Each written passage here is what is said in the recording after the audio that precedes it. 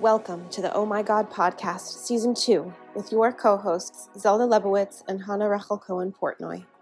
In Season 1, the podcast aimed to talk about success in the face of failure, modern Judaism, and real life. Season 2 will deliver the same message, but even more potently. Zelda and Hannah Rachel have individually and collectively been challenged by the Jewish system they grew up in. Through their evolution, through their questions, failures, mistakes, and heartbreaks, they've begun to untangle much of what was keeping them in survival mode so they could truly be set free to thrive.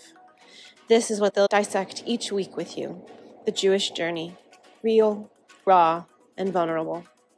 Because that is the only thing that can truly change lives, and maybe even save them. You're only one episode away from being more honest with yourself. Thank you, Allison, for taking the time to be here. It means a lot. We're very excited to have this conversation, this really important conversation with you. Thank you. Sure. So I guess to kick off this episode, we'd love to, if you could give us a little background as to what you do, how you got into it, who you are. So for anyone who doesn't know you yet, could learn. Yes, so my name's Allison Josephs. I'm the founder and director of Jew in the City. Jew in the City is a nonprofit whose mission is to change negative perceptions about Orthodox Jews. I got into this work originally because I was raised to hate Orthodox Jews myself. I was raised as a proud conservative Jew in New Jersey, but I didn't know any Orthodox Jews growing up. And from the things I heard from my father, who had Orthodox patients, and the things I saw in the news and on TV shows and movies, I was sure that the Orthodox community was extreme, backwards, misogynistic, really just like too much. Like it was good to be Jewish, but not too Jewish. And the Orthodox, were kind of like spoiling things and ruining things for the rest of us normal Jews. And when I was 8, a father in my school went crazy, killed both of his kids and himself. And so this basically took this like upper middle class, like kind of all American, secular Jewish life that I had and kind of turned it on its head. Because after this tragedy happened, I started having very big questions about why I exist and if there's a meaning to life and, a purpose in the universe. And while my parents had wisdom for this world and advice on how to be successful here, they had nothing to offer me in terms of spirituality.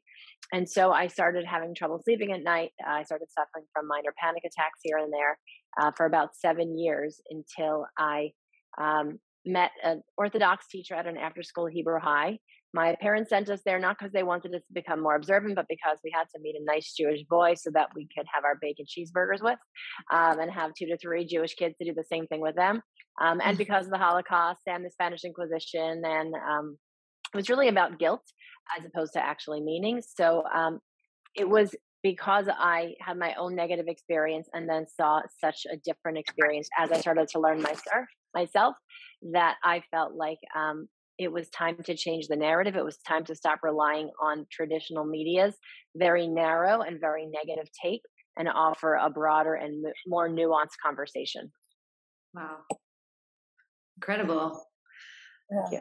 So how does your Jewish life present itself today? Different, obviously conservative and modern Orthodox, and Orthodox is very different, but how does it present itself today? And how do you sort of, and how does it present itself today? Yeah. So I was very confused about where I should end up religiously, to be honest, because when I was conservative, it was kind of like the people that knew something and the people that knew even less. And we were the people that knew even less. And so there wasn't such a like divide within the conservative movement. When I got to Orthodoxy, not only was there like a lot of different choices, I found that everybody wanted me to be just like them, which was very confusing and it felt almost like an agenda. And so I would meet modern people who told me, be modern, Haredim are crazy. And I would meet Haredim who would tell me, be Haredi, modern or lazy. And I would meet Lubavitchers who would tell me Chabad is the way to go. That's it. And then it was sort of like, well, who do I trust? And I spent a summer studying in Israel, the summer before my freshman year of college. And it was a very left-wing Orthodox program. And I was visiting all sorts of different families while I was there. And I was just crying every day and so confused because I felt like I finally found my way here. I skipped a big part of my story, which is I was in Hawaii when I was 16 and I saw a tree in a tropical rainforest and realized that there's like a creator of the universe, but it's a short interview. So I felt like I sort of had this journey of like searching, of pain, of discovery, of connection, of just wanting to be close to this like presence that I felt sort of permeating throughout the universe, which I realized is God. And then there were all these details about like, how do you, dress and, kind of what level do you keep? And it was very confusing. And at the end of the summer of confusion going into college, we were staying in Svat on a Shabbaton with this program. And there was a very Haredi mystical Svat family. And the woman told me some really amazing advice. She didn't try to convince me to move to Svat and become a mystical Haredi woman myself. She said there were 12 tribes. They each had their own way. Go find yours. And that was really one of the most incredible and empowering lessons I learned on my personal journey, because it wasn't that this way is better than that way. It's that there are many ways to serve God. And you have to find the way that speaks to your soul. And so with that empowerment, I was able to have the confidence to go out and see what worked for me. And for me personally, I was very happy in American culture. I didn't have any, I know for some people, I think their lives are full of sex, drugs, and rock and roll. I was this young goody two shoes. Like I started like the modern science club and the debate club in my school. So I didn't like have some wild path to run from. I basically wanted to take who I was and just make sort of just an improved version of it, just to be a nicer person, a more holy person, to sort of follow the rules that I was supposed to.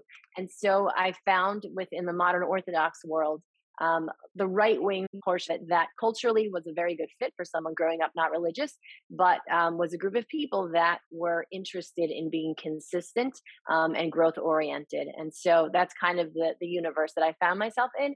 But at the same time, having an appreciation for every group, understanding every group has its challenges, including my own, and also learning to see the beautiful tapestry that is Klal Yisrael. Wow. And talking about challenges, what would you say is, this podcast is all about talking about our challenges, because realizing that it really is a catalyst for our growth.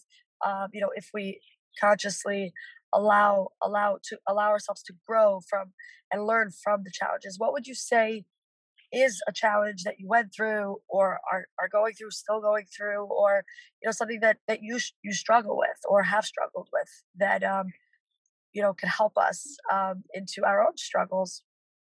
So I would say that existential struggle and crisis that I went through from 8 to 16 was probably like my biggest sort of struggle as a human being.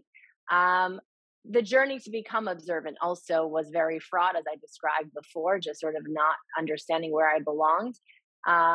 I would say professionally, one of the things that I came up against in growing an organization was lack of confidence in being able to fundraise, I sort of saw myself as a content creator and like a personality, but there's a very serious side you have to take to running a business or an organization that's going to be successful. If you want donors to take you seriously, you have to take yourself seriously like that.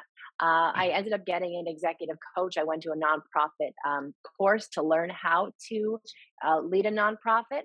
Because I would say for the first several years of running this organization, first I was scared to even file as a 501c3 because it just seemed like I don't know what I'm doing. Then we got seed money. And it was sort of like time to really, figure out what I was doing and learn to take myself more seriously. And a couple of my female board members who are very impressive leaders themselves kind of gave me a little bit of a kick in the tuchus. And they're like, enough of the cutesy stuff, Allison, of like, not saying you don't know how to do it or, not trying.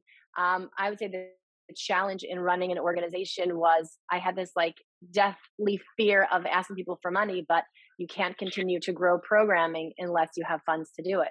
And so I think kind of like confronting that fear and, sort of facing it head on and not saying to myself again and again, I can't fundraise, I don't know how, or like apologizing to people if I ask them for money. I did that all the time. Now I see people do that. I'm like, come on, like pull yourself together. Like When I was on that side of it, I couldn't believe that like the thing that I loved most, which was inspiring other Jews and helping them find meaning in their life because I had been searching it for mine. I couldn't believe that I couldn't do that unless I did the thing that I hated most, which was asking someone to write me a check.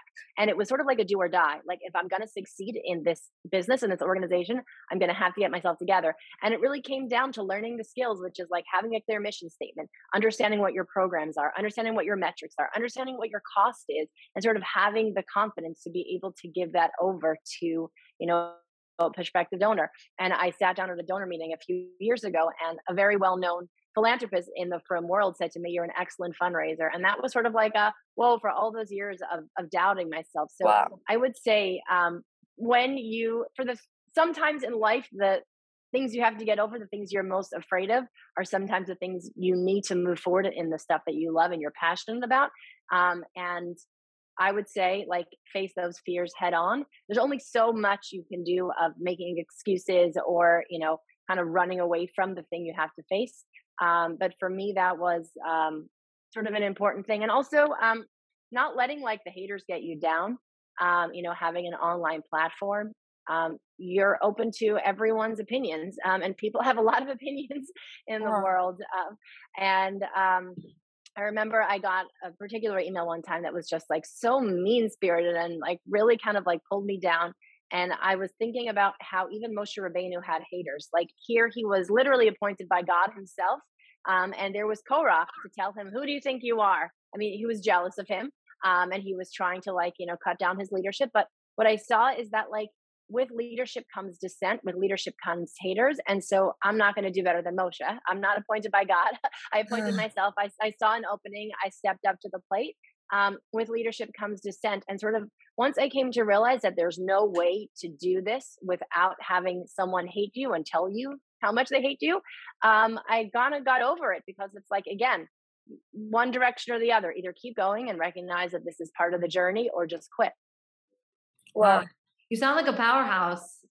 And it's incredible to understand that you recognize the greatness of the goal as your catalyst for fundraising. Like you have a mission and you have a purpose and you're plowing through, and it's sort of like, it sounds like it eliminated your fear in the process. I just want to go back because I know like I kind of jumped ahead a little bit, but it does sound like an interesting story what your process was going from the conservative movement sort of into orthodoxy, and where was Hashem in that whole process? Yeah, so I didn't believe in God. There was really no God in my life growing up. Like being Jewish for us was like lox and bagels, and my mother would point out how many Nobel laureates and doctors and lawyers were Jewish, and Jewish humor, and then like kind of all the guilt. That was sort of like most of my Jewish. There was certainly some sense of like pride, but like not based on Torah, not based on a connection to Hashem. And when I would have these panic attacks or sort of sit up and consider the fact that like I was headed towards my demise, and I was either going to go somewhere or nowhere for all of eternity, I would really become very overwhelmed. And more about mental health through our Makom branch. We have a branch for sort of former and questioning Jews who had bad experiences growing up religious. I can talk about that soon, but I've learned a lot more about this since then. But I realized that panic attacks, I would feel my soul sort of like fly out of my body, which I thought was me just, realizing that like nothing is real, nothing in this world is actually like here. It's all just an illusion.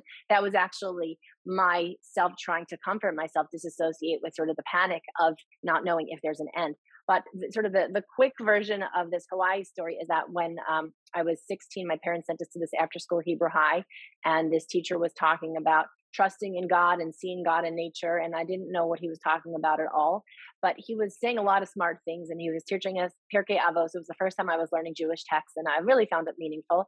And that winter break, we took a week-long trip in Hawaii, and I started noticing, sunsets and flowers and trees. And the last day we were there, we drove through a tropical rainforest where Jurassic Park was filmed. As we were walking through the forest, I noticed these bamboo shoots. They had these green and gold vertical striped lines. Now, the fascinating thing is that two really crazy things happened. We went back to Hawaii this summer, So I showed my kids these trees, so they got to see after like a lifetime of hearing about it, and they're like, "This is the tree, mommy." The other thing is that we just went through old family movies, and my father was actually filming me as I asked him this question I'm about to tell you, which is that the lines on these bamboo looked so much like paintbrush strokes. They weren't straight stripes. They kind of had like um, they sort of had like a brush look to them, and they sort of like ended here and one started there. There was nothing about them that was sort of like, you think in nature you're going to see perfect straight lines and stripes and some sort of symmetry. There was no symmetry there. It really looked like blotches and splotches and lines that started and stopped without Wow. any rhyme or reason. So I came up to this bamboo and I said, "Do you think someone painted this on?" So I just watched that video at my parents' house recently. And my father wasn't taking me seriously. He put down the camera, and then I sort of had my moment where he came over and he said, "Yeah, they're definitely painted on. They're too imperfect to be natural." And I looked at the top and I saw these lines go all the way up 50 feet of bamboo shoot. And I muttered to myself, "Wow, God has quite a paintbrush." And then I was like, "Wait, what just happened? I don't believe in God." And I sort of shook off the weirdness of the moment, and I took a few more steps. And then we came to like the trees that I also showed my children. They're called rainbow eucalyptus. Smooth bark, lavender background, and pink and green and blue swirled lines all over them. You can go to my Instagram. In the end of July, we went to the road to Hana to see both of these things again. Um, I was convinced that someone had painted the trees in the forest. And my mother said to me, "No, Allison, look to the top." And again, I looked all the way up. And for this brief moment, it was as if I understood the entire universe. Wow. I can't put into words what exactly it is that I experienced there, but it was sort of for just a brief moment, this moment of clarity where I felt from every comet to every caterpillar, everything had its place and everything had its time. And sort of that feeling of unity made me realize that like there is this unified force that exists throughout all of creation, and that must be what they say, what they mean when they say God. Years later, I learned the Shema. I always knew the Shema, but I never learned the meaning behind the Shema. And my teacher in Israel said that when we say Hashem Echad, we're not saying that God is one, like the number one. We're saying that God is Achdus, that God is a unity of all things. And as he uttered these words, I realized this is what I discovered in that rainforest. I discovered Hashem's unity over all of existence. And so my connection to Judaism, to an observant life, really began through the vehicle of connecting to Hashem. I was in the middle of a non-Jewish, very waspy, preppy school. I went to school with like Johnson and Johnson heirs and like really old, rich Christian money. And that was sort of like, there were like, a good amount of Jews that went there also to kind of be in that upper crust type of life.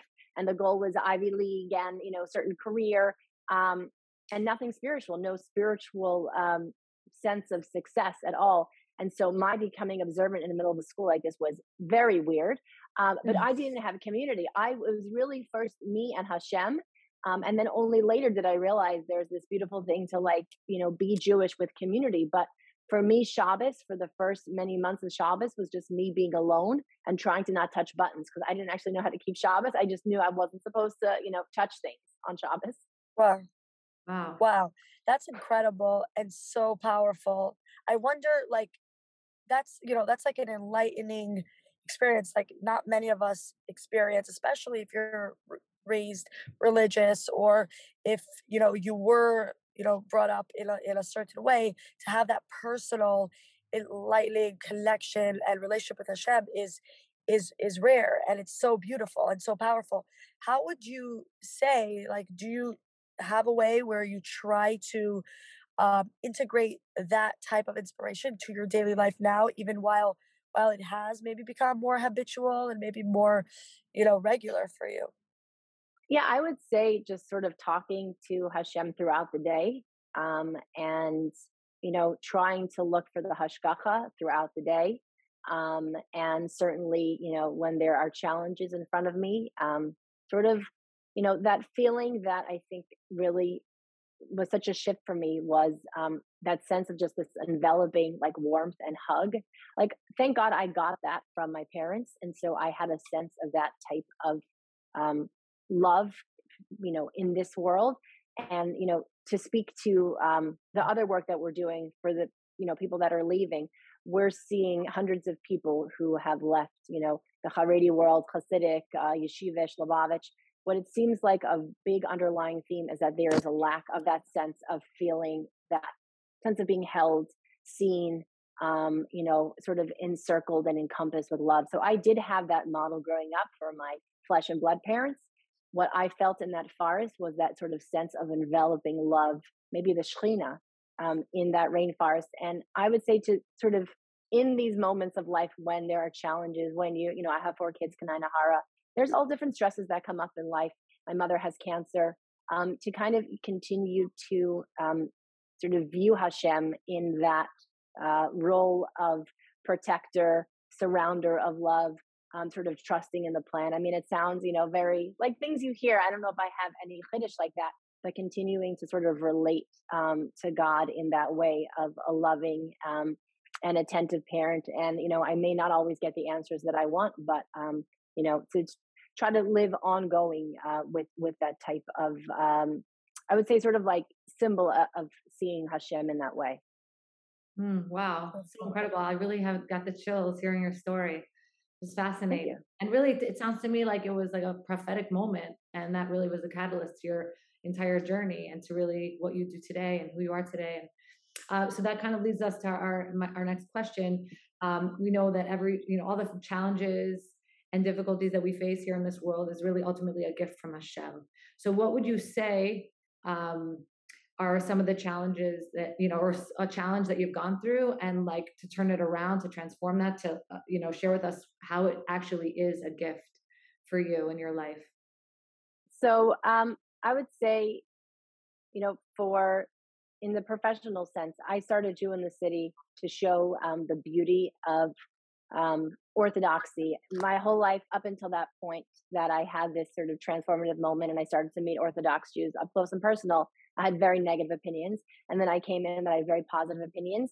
And as I started putting out positivity about Orthodoxy on social media, not surprisingly, people that had very different opinions started coming out of the woodwork and started calling me a liar and a whitewasher and telling me that I was crazy. And that was very challenging to not think that I'm a liar or a whitewasher, believe that I'm telling the truth as I understand it, and, be challenged like this and, sort of publicly insulted like this. And what I did was I started to learn more, and I started to sort of broaden my perspective and realize that there are experiences bigger than what I've seen. Just because I've seen communities different than my own doesn't mean that I've seen life experiences, outside of the people that I've met. In 2014, an ex-Hasidic couple came to one of my outreach talks, and instead of calling me a liar and a whitewasher, they said, "We like your version of orthodoxy more than what we were raised with. Can you help us fit into your kind of world?" And I did not know Yiddish, more than oy vey. And I did not really understand where they were coming from. I mean, really at that point, I thought they wanted to not wear stockings, to trim their beard. I didn't understand what exactly they were going through. But I sort of said, sure, come for Shabbos, come meet my friends and my rabbi. I'll show you what my world looks like. And this became what we now call Makom, which is one of our branches. Our media branch we call Keter, which is sort of to restore the Keter Shem Tov of the Frum community. And this branch that we made for people who had left is called Makom. And as I've seen these stories of, all sorts of abuse and dysfunction, and some of the problems systemic, some of the problems, in schools, some of the problems in the shidduch system and the college classes, it was a humbling experience. I actually wrote an apology article to the people that had experienced the underbelly of the Orthodox world, because I realized that I was naive. I was young. I had seen only what I had seen. I thought that I could describe that, and it's hurtful to people that have experienced something so differently, and it's called Orthodox. And here's someone out there saying how great it is, and it was something that was used as a weapon against you. That's really hurtful. It wasn't done on purpose, but nevertheless, it was done. And so I wrote an apology. In fact, we changed our mission statement. Our mission statement used to be breaking down stereotypes, and we actually left the word stereotypes. We went instead to perceptions, to associations, because we didn't want to invalidate the experiences of people that actually had these negative experiences. So I would say, learning humility in a growth, as you grow and get older, is an important part of, being bigger than you were before. what has come out of Makom, not only are we getting to show people what happens when you're around healthy people, what happens when you look at Jewish sources from a place of seichel. And we, decided that our sort of values as an organization are menschlichkeit, ehrlichkeit, and seichel. If Yiddishkeit doesn't have menschlichkeit, ehrlichkeit, and seichel, kindness, tolerance, sincerity, and critical thinking is how we say it in English, then it will be a very lousy experience. So when we get to show our members what Yiddishkeit looks like with those values in it, it's so transformative. When we help them see that, their sense of feeling silenced and invisible and, unloved is not because of Judaism, but because their parents had experienced these types of holes in their upbringing. And this is what intergenerational trauma does to some family lines. And they can separate that out.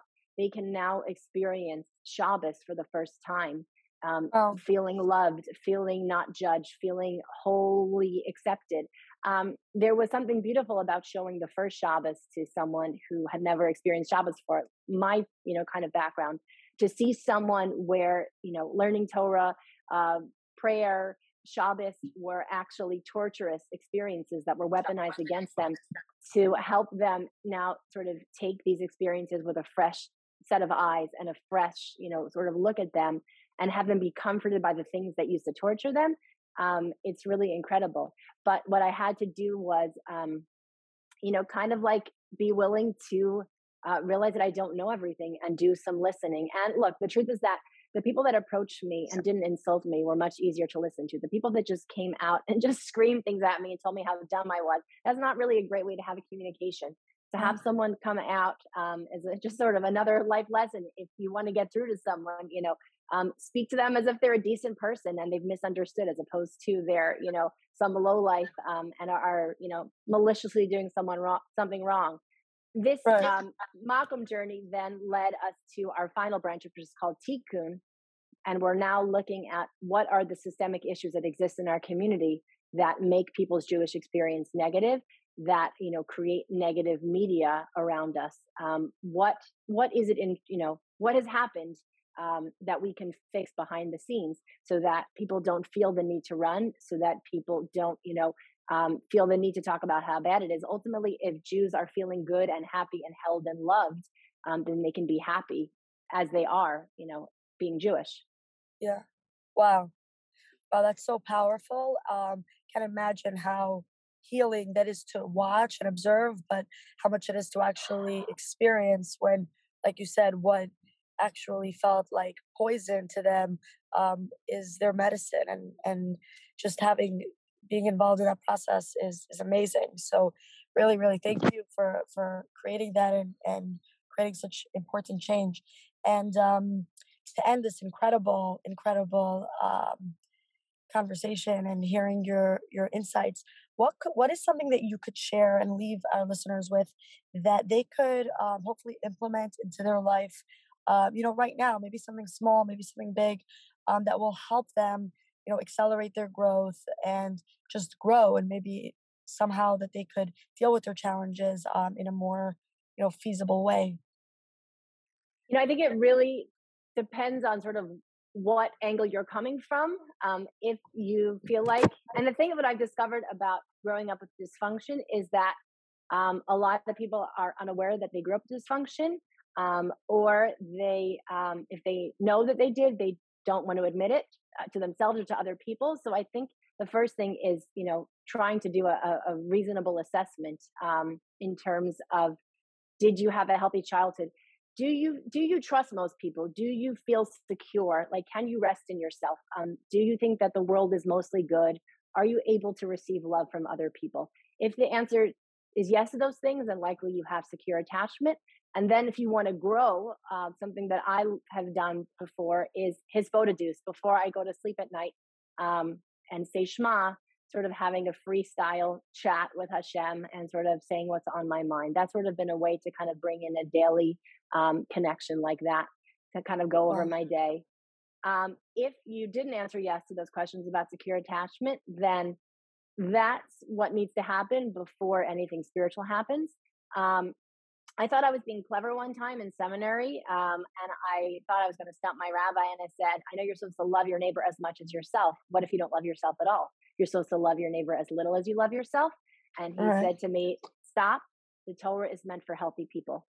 And this was such a also kind of like a big moment for me to realize that we're not chayiv in these mitzvos if we are not. You have to be a mensch before you're a yid. You have to be a sort of a shalom and whole person before you can even take these things on in a healthy way. If you don't have a basic foundation of healthiness, and I was thinking in terms of the Aseret Dibros, the 10 Commandments. The first commandment, that doesn't even seem like a commandment. Hashem says, I'm Hashem, your God.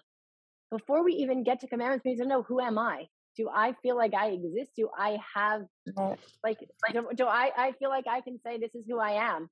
I feel sort of stable in my personhood.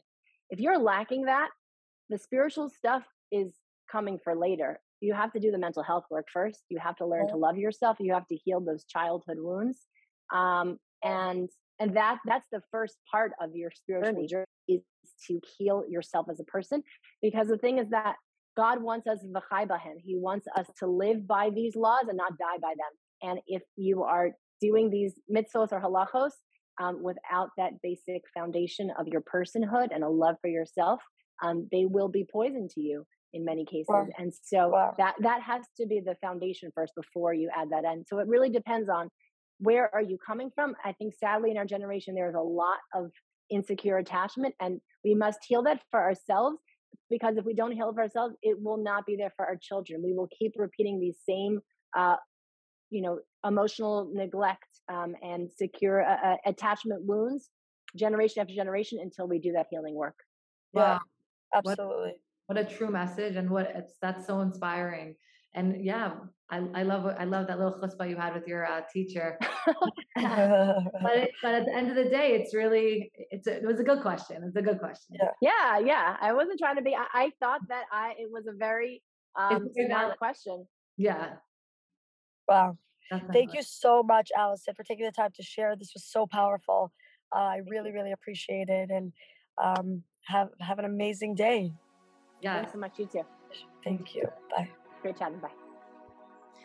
Thank you so much for tuning into this week's episode of the Oh My God podcast. Make sure you hit subscribe on your favorite podcast listening platform so you don't miss any of our upcoming interviews. If this episode spoke to you, please share it with someone you believe would love it just as much as you did, and rate the podcast 5 stars so we can continue to make content like this for you. Do you have a question, suggestion, or interview request? Shoot us an email to omgpod@gmail.com. That's OMGpod spelled OHEMGEEPOD @gmail.com. We're so excited to hear what you think and cannot wait for you to tune in next week. Until then, shalom.